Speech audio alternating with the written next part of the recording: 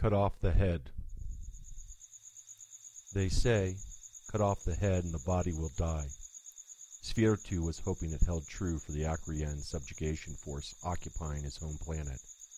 He had been an ordinary citizen until the invasion, the occupation enlisting him into the insurgency as they stung the invading horde of monsters. His previous life had been filled with science and technology, a fine life despite the lack of socialization so many others enjoyed. At this point, those fanciful musings were long gone. Svirtu had been a weapons designer for his country's military, creating new ways to kill in the name of protecting their precious borders. Now those borders had been shattered by the Akrian, a brutish race whose savagery was only eclipsed by their perversions. Svirtu had watched many of his fellow Andaneans ravaged by the sexual assaults these beasts inflicted on those they captured. Svirtu made a promise not to let that happen to him as he carefully stroked the suicide device strapped to his chest. His race was not one to take life lightly, but since the invasion, little could prevent them changing into the savages they now faced. They simply would not be subjugated, young men and women picking up weapons dropped by those generations before them. But did it make a difference? Could they defeat such a massive force with so many overwhelming technologies and an army filled with monsters that could survive nearly everything they threw at them? Cut off the head, Svirtu thought darkly. His home world, a planet called Worlta, was just another conquest in the Akrian's merciless march across the galaxy. Before the brutes had arrived, everyone on Svirtu's world had believed they were alone in the universe, a tiny island of life in a swirling galactic sea of hostile stars and deadly radiation. But they were wrong, and now they were nothing more than a prison planet, subjugated by those more powerful and less moral than the people they crushed beneath their boots. He would do anything to strike back. He and his people were the dominant species on their world, a rare, six-legged mammalian species that had evolved in the equatorial forests encircling their planet. Over time, they had spread across their world, filling every niche possible as their intelligence grew in exponential leaps and bounds.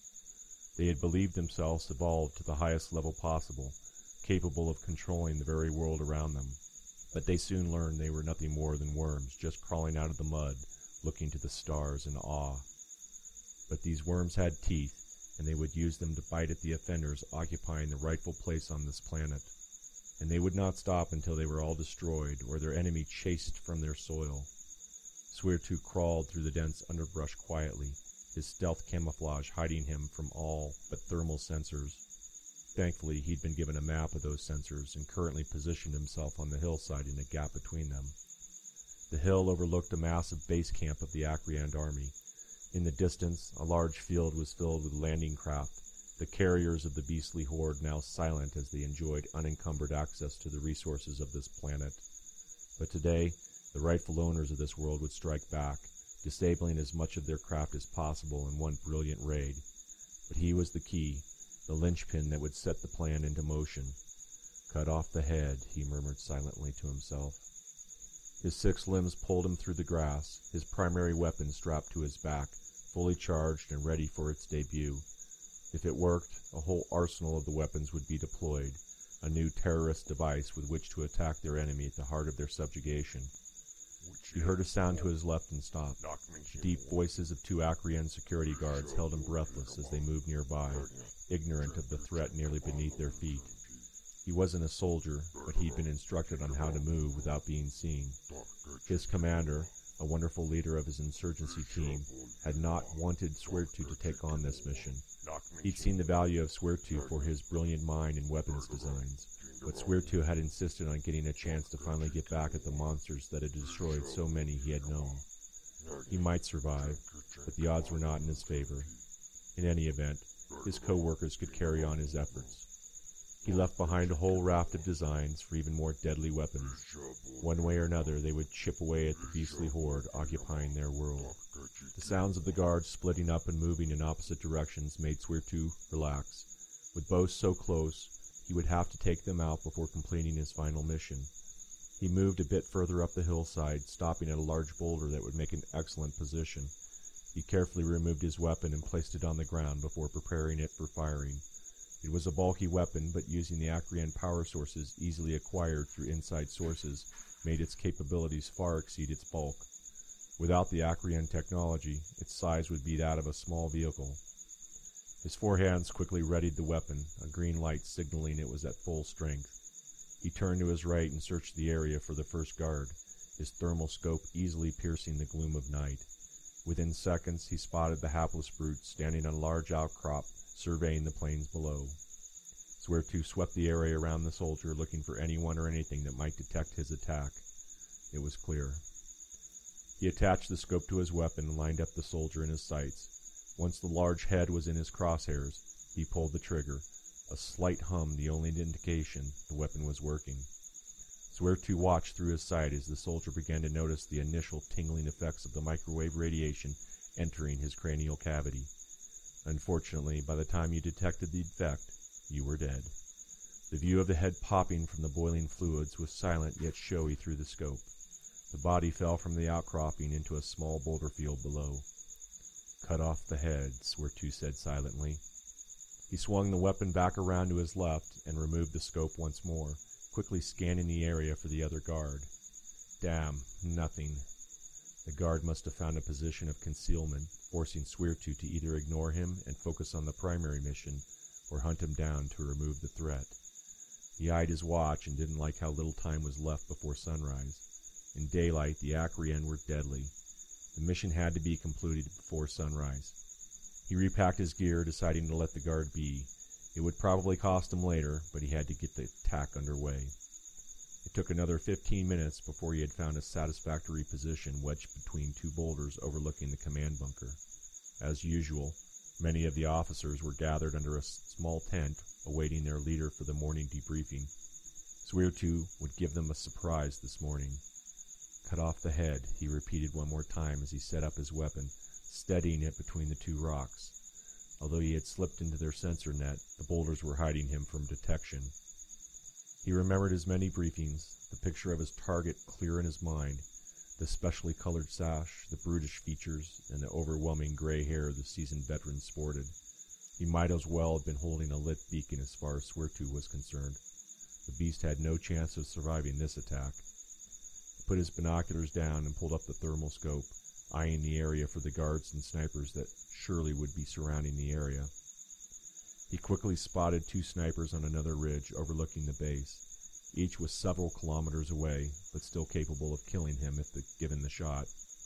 Unfortunately, his microwave was ineffective at that distance. He turned to the plain below him and surveyed the forces on duty. He counted 4 regular guards and 2 towers manned by the slave aliens the Acrian employed. Would they attack or let their masters die? Time would tell. He pulled up the binoculars once more and eyed the officers. Finally, their commander was coming out of the bunker and his slave aide to begin the debriefing. Sweartooth put the thermal scope back on his weapon and checked to make sure it was ready to fire. The dull green glow confirmed its readiness. He put his eye to the scope and took aim as his target sat down at the head of the table. Perfect, Sweartooth thought darkly, as his target's stationary position would make the shot easier. With the beast's head in his crosshairs, he pulled the trigger, releasing the deadly radiation that would superheat the cranial fluids to deadly pressures. He watched intently, the drama stretching the time out in what seemed like an eternity. Finally, the leader scratched his head as the sensation was detected too late. Once again, the popping was silent but sweet as the body fell off the chair in the midst of a confused crowd of officers. Job 1 done. Now to signal the attack. He took aim at a large fuel tank near the collection of vehicles. Once his weapon was charged, he pulled the trigger. He wasn't certain if it would ignite the fuel, but he was hopeful. The metallic container would absorb much of the energy, but he was banking on some of it superheating the fluid inside. He ignored the sounds of the base coming to life as they realized they were under attack. He kept his focus on the fuel tank in what appeared to be a vain effort to ignite the fuel. He didn't give up despite shots firing in the dark near, but not at his position. He was about to give up and flee when the tank exploded in a fantastic fireball, lighting the base into explosive fireworks caused by a chain reaction of explosions through the nearby vehicles. It was more than he had hoped for. He packed up his gear as shots ricocheted off the rocks around him. They had found his position. He moved back up the hill towards his only escape, ignoring concealment in favor of speed. Shots came close to his retreating form, but none could find their target as he dodged and jumped to evade. He was nearing his final route, a backside cliff with a dark crevasse he could climb down when a sudden pain ripped through his side, quickly followed by the loud retort of a nearby rifle. He felt his energy drain away as he fell to the ground, his lifeblood spraying out in fountains his feeble hands could not suppress. The red of blood blurred his vision as a dark figure appeared above him, blocking out the starlight, now fading in the red sheen of his life draining from his body. He smiled at the dark shape, his lips moving in an attempt to say something witty. He wasn't certain anything came out as a dark coldness swept through his body. He laughed inwardly, his mission complete despite costing him his life. Even now, the rest of his insurgents would be sweeping through the base, his distraction the necessary ingredient to conceal their sabotage. The sting would be significant.